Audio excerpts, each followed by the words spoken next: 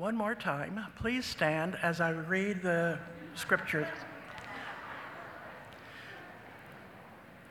I'm reading from Nehemiah 8, 1 through 8. And all the people gathered as one man into the square before the water gate, and they told Ezra the scribe to bring the book of the law of Moses that the Lord had commanded Israel. So Ezra the priest brought the law before the assembly, both men and women, and all who could understand what they heard, on the first day of the 7th month.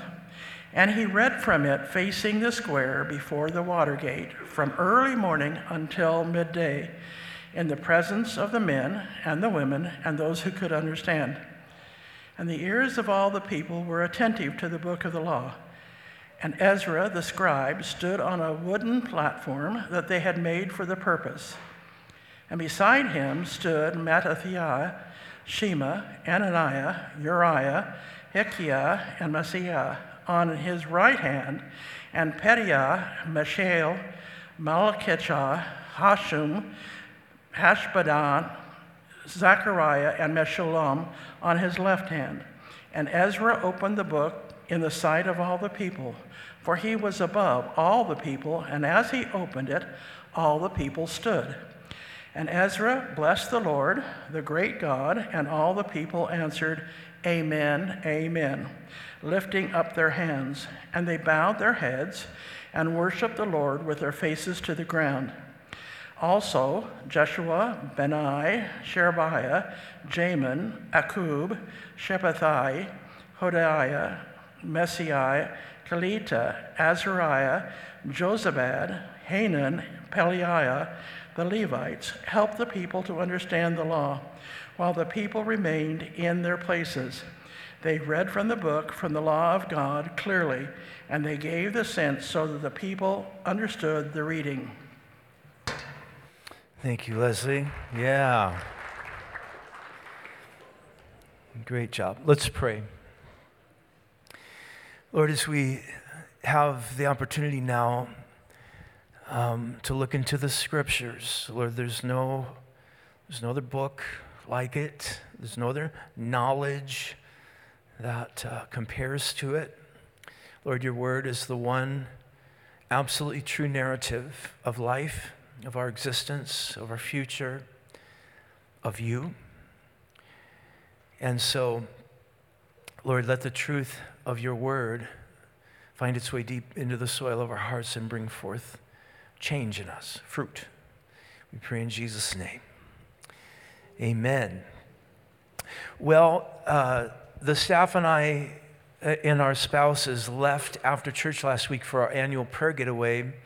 And we go on these getaways yearly to seek the Lord, to get his heart and his mind for our church. Now, we don't go with our agenda to try and get God to do what we want him to do for our church, and there's a big difference. We go saying, Lord, what do you want to do? And as we talked about last week, like Nehemiah, the people of God in that day, they expected God to bless. They expected it. Based upon who God is and what he does, they expected God to bless. They built the wall, they organized the city, they got the worship team together, they raised up the church leaders, they wrote policy so that things could run smoothly and people could be taken care of properly. And as we'll see today, they built a pulpit so that the people could gather for worship corporately and the word of God could be preached and taught effectively. So, we, meaning us at Lighthouse Church, we expect God to bless us. We do. And people are coming to Idaho. I mentioned last week, we are in the top 5 states, percentage-wise, of where people are moving to. And the secret is out. This is an awesome place. And so we expect that many more people are coming, and many more people in the Magic Valley, in Twin Falls, are going to come to Christ. We believe that.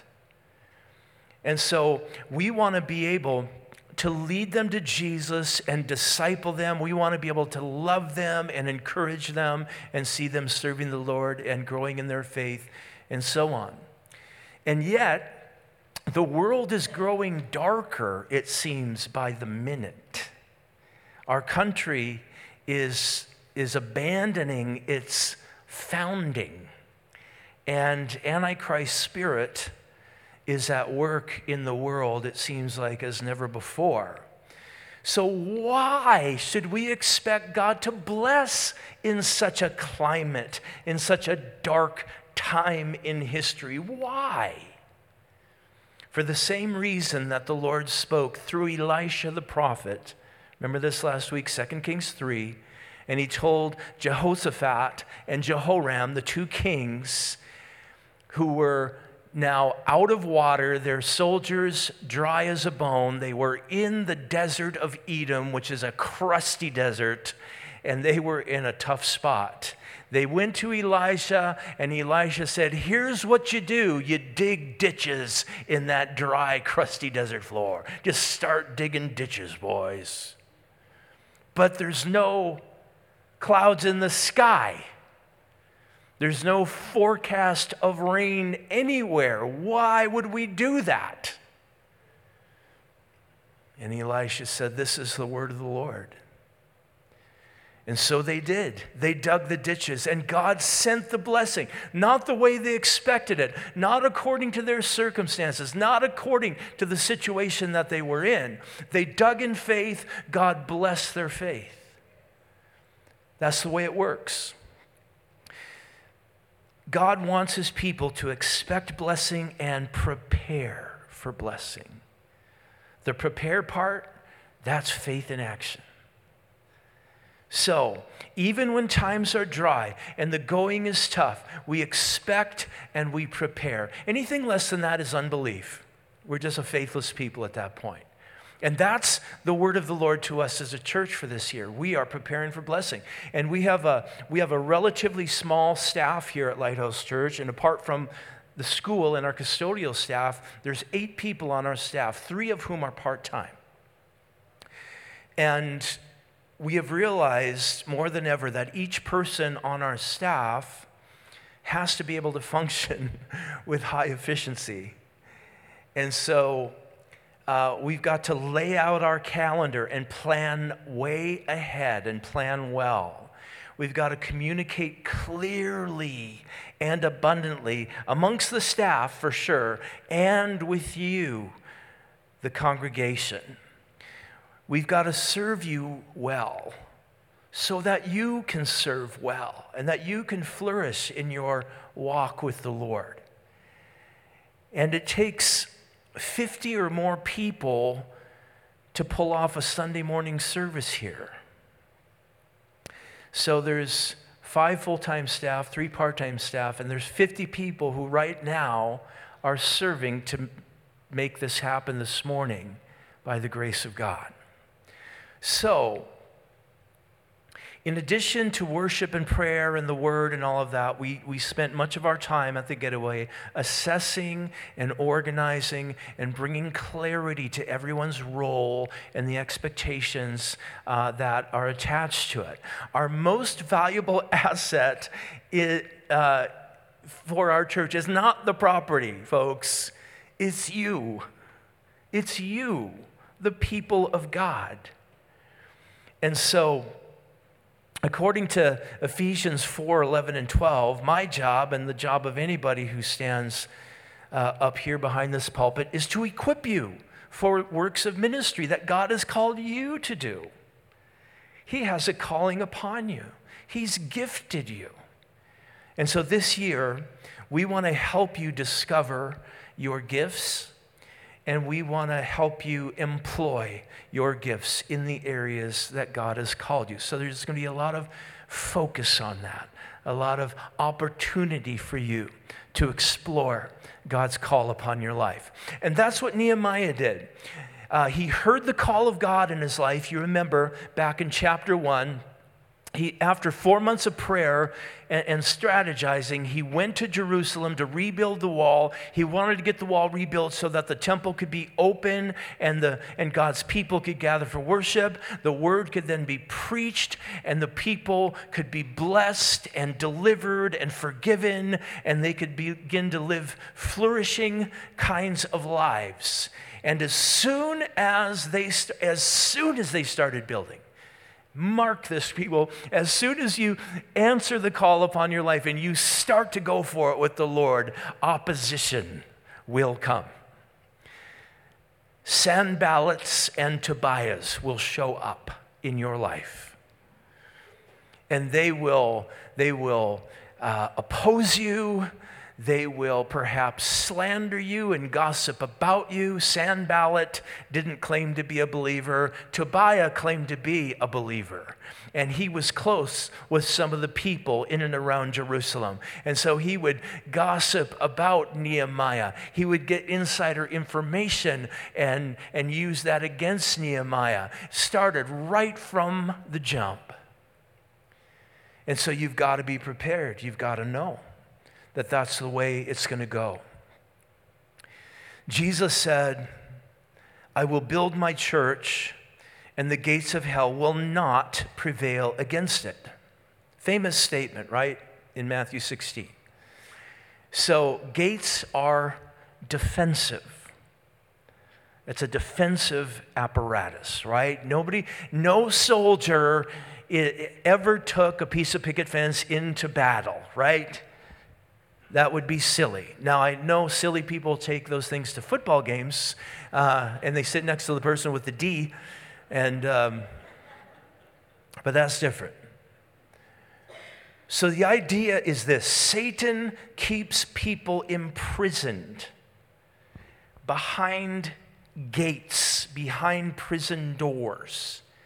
And he does it through things like sin and addiction and bitterness and pride and debauchery and things like spirituality and religion. All can be very powerful prison doors. Matthew 23:15, Jesus said, Woe to you, scribes and Pharisees, you hypocrites! You travel land and sea to win one proselyte, and when he is won, you make him twice as much a son of hell as yourselves. The Pharisees were the religious conservatives, and Jesus said, you guys think you're evangelizing people to God, when in fact you're evangelizing them to Satan. You're bringing them into a more robust or tougher prison than they were in previously. Gates of hell. All of these kinds of things imprison people, and people are imprisoned all around us. So Jesus sends out his people, filled with the Spirit of God, to crash the gates of hell and get people free. That's what we do. We live with an awareness. Jesus said, open up your eyes to the disciples. The fields are white unto harvest, so we live with an awareness. I pray almost every single day of my life before leaving out the door, Lord, let me see like you see and think like you think today. Help me to be aware of what you're aware of today. I want to see the fields the way you see them. So the wall is built, the gates are hung and secure, people's gifts and callings are being identified, they need security, so people who watch the gates and love the people of God by keeping them safe are appointed, and so the security ministry is happening. They need worship leaders and musicians to lead God's people in worship. They need children's ministry people to love and disciple the littles. They need administrators to keep things moving and flowing and going. They need servants who would identify needs and just meet the needs, the gift of helps or servanthood in the New Testament. They need givers who would give generously to see the vision and the projects come to completion and so on. And all of this is being done for the glory of God in anticipation that Messiah is going to show up one day and go into that temple. He's going to come into these walls, he's going to go into that temple as we've been expecting him, as the prophets have foretold now for centuries at this point. just like us. What we do it for the glory of God in anticipation of the arrival of Messiah, the return of Messiah. So, that's all introduction, but I'm going to give you 5 things, and these are going to go pretty quickly from our 8 verses this morning. 5 things from Nehemiah chapter 8. I want you to notice the hunger of the people. Verse 1. And all the people gathered as one man into the square before the water gate. And they told Ezra the scribe to bring the book of the law of Moses that the Lord had commanded Israel. So now that the wall is finished, the gates are hung, people are appointed, the first thing that they do is call a gathering, call a worship service. Ezra the priest and Nehemiah make God's word the top priority for the people of the city and for the people of the area. Verse 2 says it was the first day of the 7th month, which means it was the Jewish New Year's Day. Month 7, day 1, that's New Year's Day for the Jews. So they are saying effectively that the Lord has priority now. It's a new day. It's been all topsy-turvy for 140 years. And y'all have had all kind of different priorities, and you've been confused, and you've been, not flourishing in life and so on. But now we're setting things right. The Lord is first. So imagine tens of thousands of people gathered in Jerusalem, inside the freshly rebuilt wall with the brand new gates. They're gathered inside the water gate. That's not where Nixon, did the bugging thing. But the gate on the eastern side of the wall near the Gihon Spring, which was the only source of natural water for Jerusalem. That's why they called that gate the water gate, because it was close to the water. And all of the people, thousands and thousands of people, just think of a giant rock concert, maybe a Taylor Swift concert, and they're chanting, "Bring us the Bible, bring us the Bible. We want God's word." I mean, they want it. They are hungry.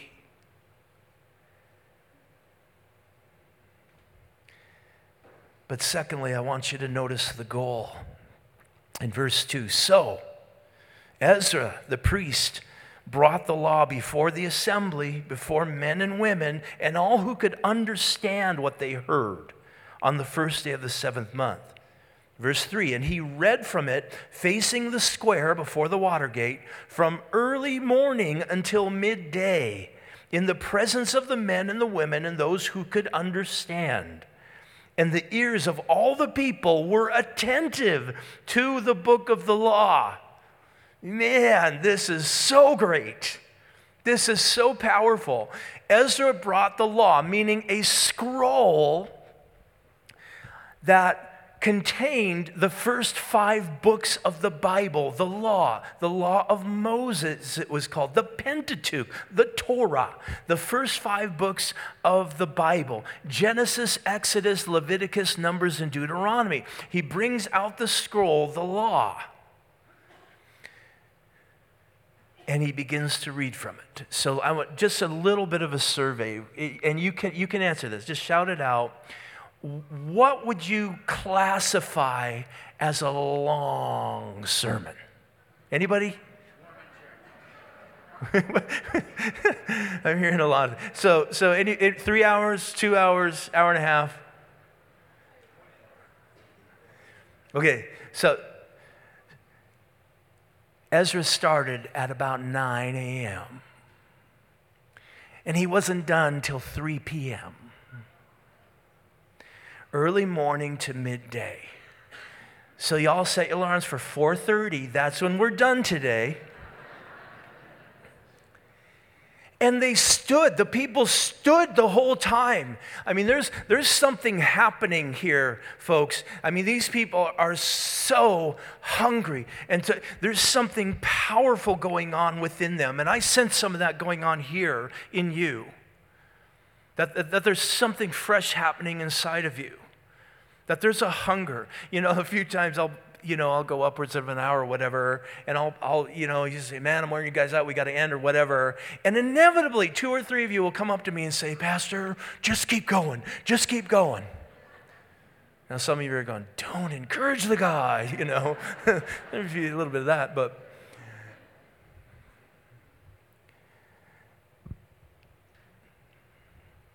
notice that those who were gathered were men and women and those who could understand. So it doesn't say it explicitly, but it implies that the children were ministered to separately. The kids weren't there at the big gathering. And so the kids were able to be ministered to on their own level. So the goal was that the people who could understand the Word of God would understand the Word of God. Okay?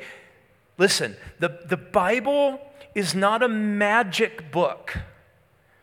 It doesn't change someone because they read it or because they heard it read or whatever.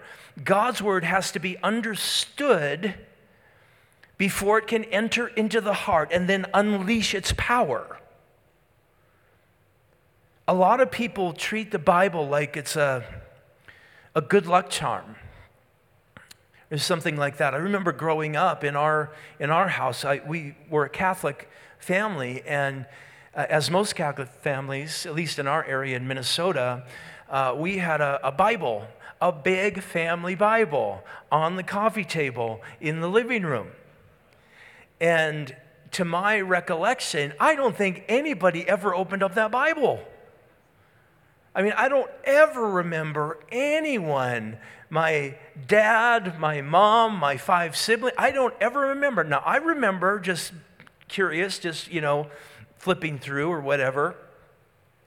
But, Charles Spurgeon, he used to say, there's enough dust on some of your Bibles to write damnation with your finger. Yeah, Spurgeon was like that sometimes. So, he told it.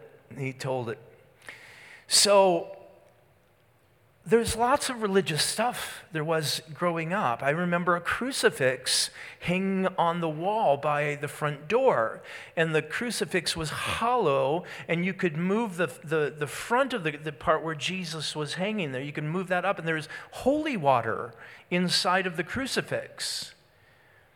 And my dad had a St. Christopher statue on the dash of his car. And so there were all these kinds of things, these religious kind of items all around us in growing up. And yet I discovered eventually God doesn't attach himself to that stuff. He doesn't tether himself or obligate himself to that stuff. He just doesn't. Maybe you remember when King Saul, I think it's 1 Samuel 4, King Saul and his army had gotten beaten in a battle pretty bad. The Philistines killed 4,000 of their men, and everybody's going, why did God allow this to happen? What's going on? And so somebody said, hey, I know. Let's go get the Ark of the Covenant. The box that has the 10 Commandments in it and the golden lid and all that. Let's bring that into battle, and surely we'll be invincible. I mean, the Ark of the Covenant, that's where the presence of God is. And so they went and they got the Ark of the Covenant. They brought it into battle. And when the armies of Israel, when they saw it, I mean, they roared. Like it was, wah! And the Philistines heard it from miles away, and they're like, oh no, and it freaked them out. And so the main Philistine guy says, all right, boys, they are fired up. And so if you don't want to become a slave to those Hebrews, you go in and fight with all you got. And they did. And the Israelite army brings in the ark, front lines, and they go in, and the Philistines kill 30,000 of the Hebrews, and they take the ark from them. They thought, God is, he's attached to this, isn't he? Doesn't he have to bless this thing if we have it? I mean, that's what Raiders of the Ark was all about.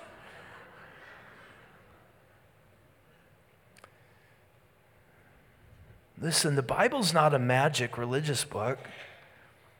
It contains God's word, the word of Almighty God. God's word is living and active. It's unlike any other book or writing in the world. It's the only book whose author sits down with us every time that we open it up. And he helps our heart to understand. Understanding what God is saying is vital. It's a vital piece of the puzzle. It's the goal of Bible study. It's the goal of the Sunday morning sermon. Understand what the word of the Lord is. So the goal of Bible study, the goal of listening to preaching is not merely knowledge. It's knowledge of the Holy One. It's intimacy with our Maker. It's getting the heart and the mind of our God for our lives. It's to have our lives transformed by the renewing of our minds. So David wrote in Psalm 119, 104, "Through your precepts I get understanding. Therefore I hate every false way." So once I understand your word, your precepts, all of a sudden my heart is being changed, and I hate that now. That thing that I used to like, I hate it. That's what God's word does. Shapes our desires. James calls God's word a mirror.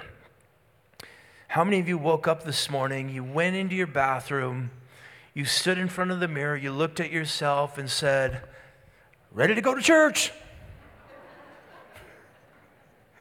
Little sparkle coming off your tooth, and yay! No, the mirror showed you some things this morning, right? I mean, like, oh, ooh. This is going to take a minute. Yeah. Maybe you're new to the Bible and you've heard people call it the good book and that kind of thing. And you thought it was going to say, okay, be a good person and try and live a good life and God will bless you and he'll let you into heaven, that kind of stuff.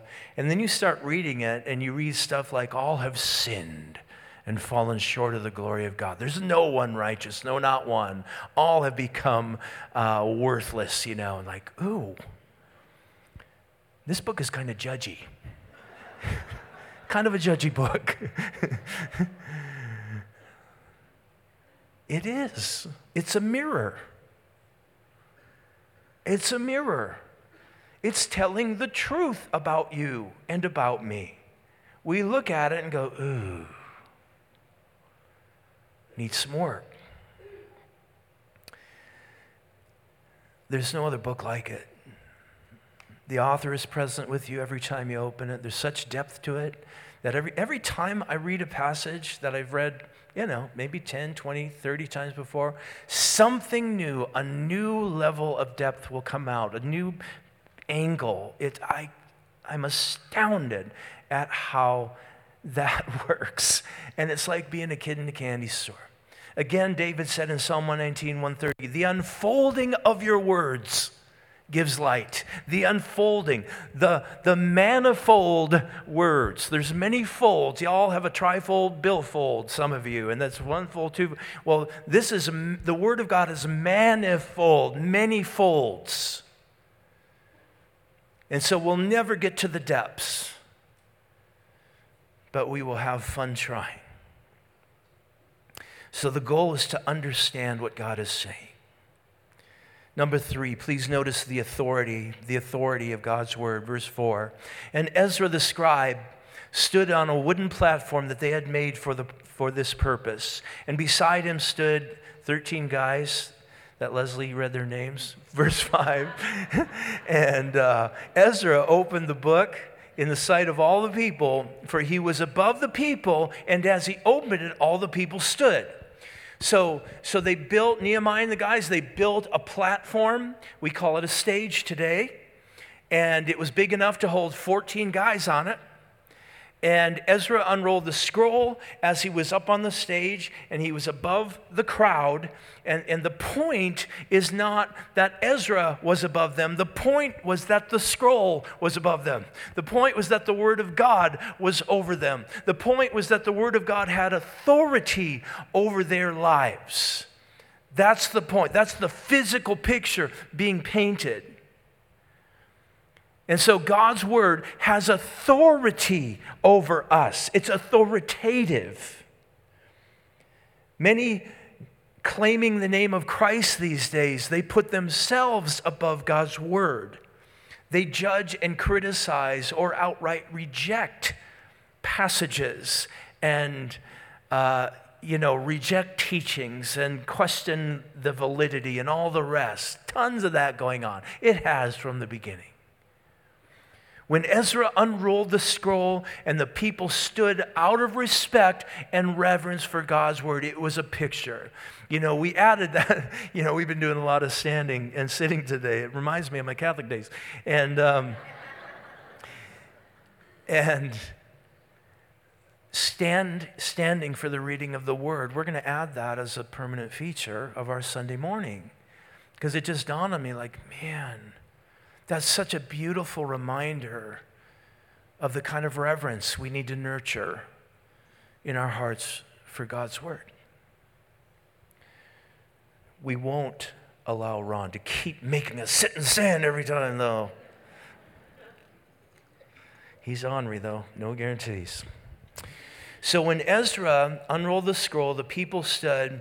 But that brings us to number 4, their physical response, verse 6. And Ezra blessed the Lord, it was like a doxology moment, the great God, and all the people answered, Amen and Amen, lifting up their hands, and they bowed their heads and worshiped the Lord with their faces to the ground. So a lot of physicality happening here in the people's worship. First of all, there's the amen and amen. Amen means so be it. It's a word of affirmation. Like the thing you just said, amen. So be it. So true. So they were engaged with their voices. Their voices were a part of the gathering. Now, some of you wonder, can we amen here at Lighthouse Church? Can we do that? Okay, I tell you what. Let's just take this for a test drive. I'm going to say something, and if you agree with it, say amen, amen. So amen twice, okay? The Lord is good. Amen. Awesome. The barrier's been broken. Let's try it again. Pastor Ron is old. We got the hang of it, man. We got the hang of it. So, clapping is found in Scripture as well. And I was thinking about this, because, a lot of times on Sunday morning, we'll clap, after the worship song is landing and that kind of thing. And I hope, and I think, at least for most of us, the applause it's not for the worship team. It's not like the worship team is performing and we're clapping for the worship team. But rather, it's an affirmation of the truth we just sang about our God. We're celebrating our God. So we clap, and that's biblical. But notice, they lift their hands. They lift their hands, and the lifting of hands is found in both the Old Testament and the New Testament. And so some Christians get a little freaked out about this. And I remember being a young Christian and going, God, this is kind of getting up in my grill here. People are raising, do they expect me to do this? And there was a pride thing going on in me. Like, I don't want to be seen as the, And I had to work through what to me was a test of my pride. Would I lay down my pride before God and humble myself? And so, different denominations have different, forms of expression and so on. And some denominations feel like any kind of that expression is a little excessive. Presbyterians, they'll get to about right here maybe with their hands. Maybe. If you get from a Baptist background, sometimes, maybe a little bit of this. If you're from Calvary, you're probably going to get right to here, jumping jack area right here. You might be a go for it kind of person. If you're AG, you're reaching to the sky.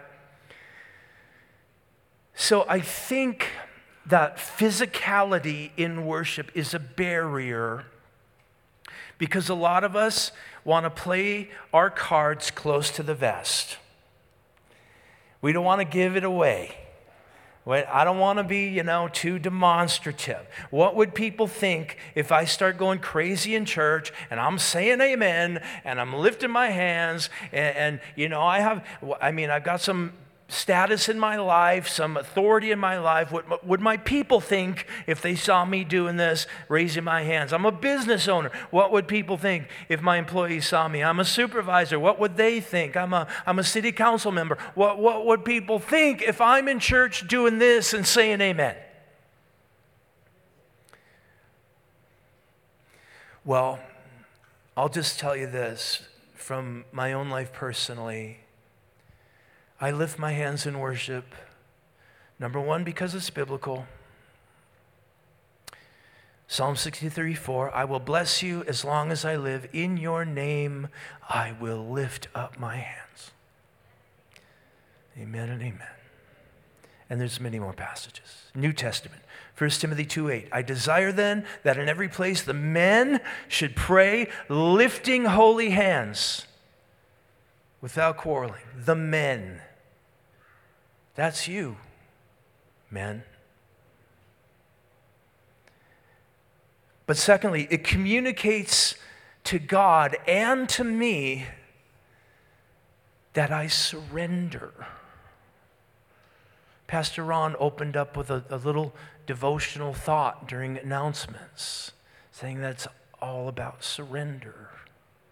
The lifting of hands is a sign of surrender to God. But thirdly, it communicates to God and to me as well. Sometimes I have to be reminded that I am needy. I need the Lord. Pastor Greg said, you need him more today than you did yesterday. That's true. The more mature we get in the Lord, the more we realize we need him. And so lifting hands like a child lifts hands to their parents to receive. So it's a posture of humility and need. And lastly, it confronts my pride. Because just like you, I'll think, I don't want to lift my hands, man. I feel people are watching. And then I realize that pride. Like I'm worried about what people will think. According to Proverbs 29, that's a snare, that's a trap. So David, you know the story. He's leading the ark coming back to Jerusalem. He strips down, gets rid of all of his royal clothing, gets down to the priestly garment, the linen underwear essentially, and he's dancing with all his might in worship. Did you think David had a moment where he's going, I don't know about this one. God, I feel like you're telling me to dance, but I don't know. Feels a little weird to me. I'm the king. And David determined, Lord, it's you. It's for you. I'm going for it. And he did. But what happened when he got home? His wife, Michal, said, "Aren't you something?"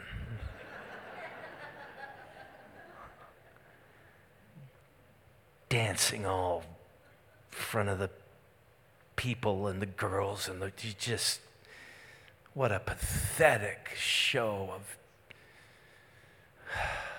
And David said, "You know what?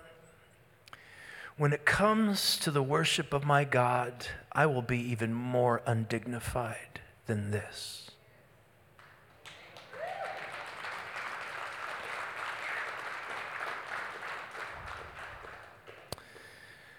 David confronted his pride, didn't he? Could it be that God's asking you to confront your pride? Might be. Listen, you don't have to, you don't have to do it. You don't have to, but you can. I know you can. Some of you have been arrested. I know you can lift your hands.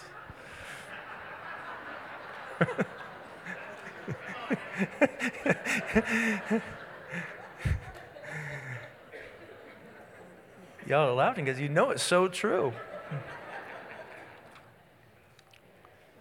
All right. Number 5, and we're done. They're questions answered. And I love this. Verse 7, also Jeshua, Benai, Sherebiah, and so on. Verse 8, they read from the book, from the law of God clearly, and they gave the sense so that the people understood the reading. So there it comes again. The importance of understanding what God is saying. So they read the scripture, and then there are certain people skilled. They were out amongst the crowd, and these are pastors, we would say, people who are, good with the word of God. They got a handle on it, and people would have questions. What does that mean in Deuteronomy? What does that mean? And they would be able to answer their questions.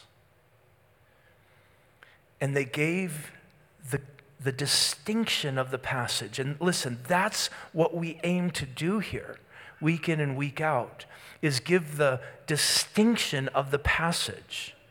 And I got convinced of this method literally decades ago, that when you go through the Bible and you work through a book, through its verses and its paragraphs in succession, you are automatically hitting every verse, every thought in the context in which it was written. And so you are discovering what the actual section is saying, because you're in the flow of the whole thing. And the whole goal is to understand it.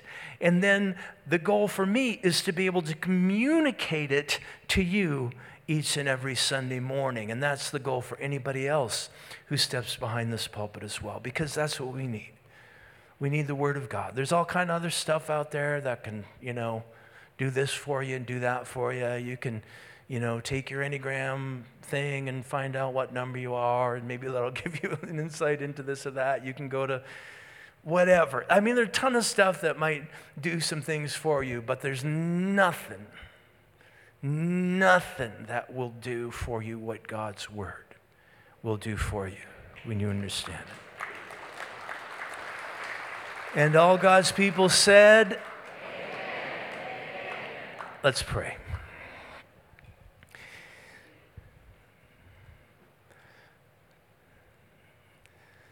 Lord, we love you. We love you, Lord. We love your word. Man cannot live by bread alone,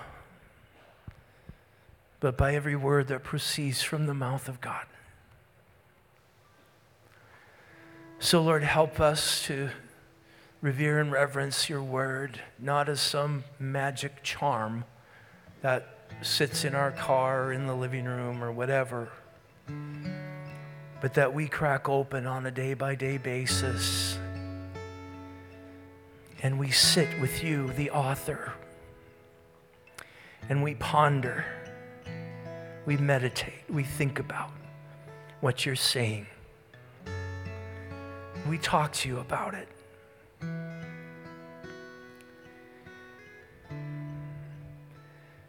And thus we feed. It's a meal. It's nourishment. I've desired thy word more than my daily food, said Job.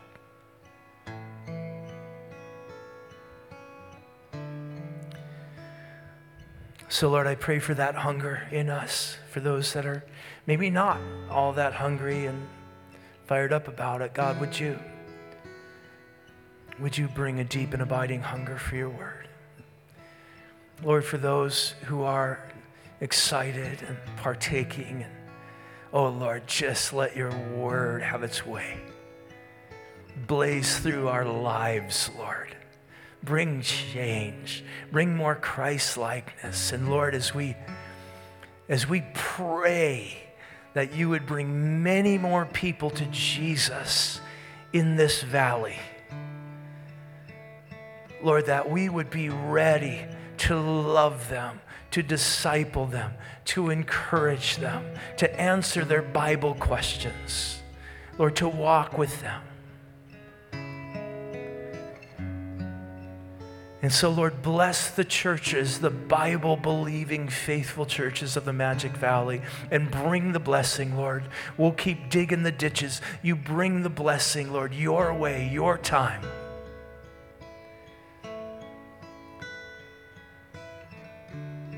Lord, for some of us, maybe you're saying, maybe there's a challenge today that was just a confront pride, confront it. Don't let it keep you down. And that's a good challenge for us, Lord, whether it's in regards to the physicality of our worship, whether we raise our hands or some other area, that we find ourselves just so worried about what people think. So Lord, that's idolatry. So free us from that, Lord. Lord, for those who have never came to Christ for salvation, let this be their day, Lord. Would you right now just tap the shoulder, knock on the heart of that one, that two, those three that are here with us this morning. They've never put their faith in Jesus.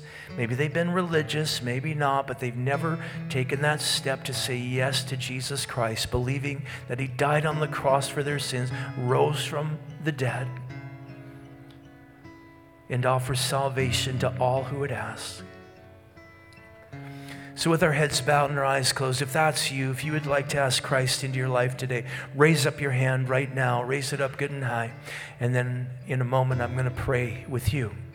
And Jesus Christ is going to come into your life. God bless you, ma'am, way in the back. And he's going to come in. He's going to wash away your sin. And he's going to become your Lord and your Savior. And at that point, he will never leave you or forsake you. And you will begin your new life in him, washed of your sin. God bless you. Anybody else before we pray? God bless you. Yeah, God bless you over here.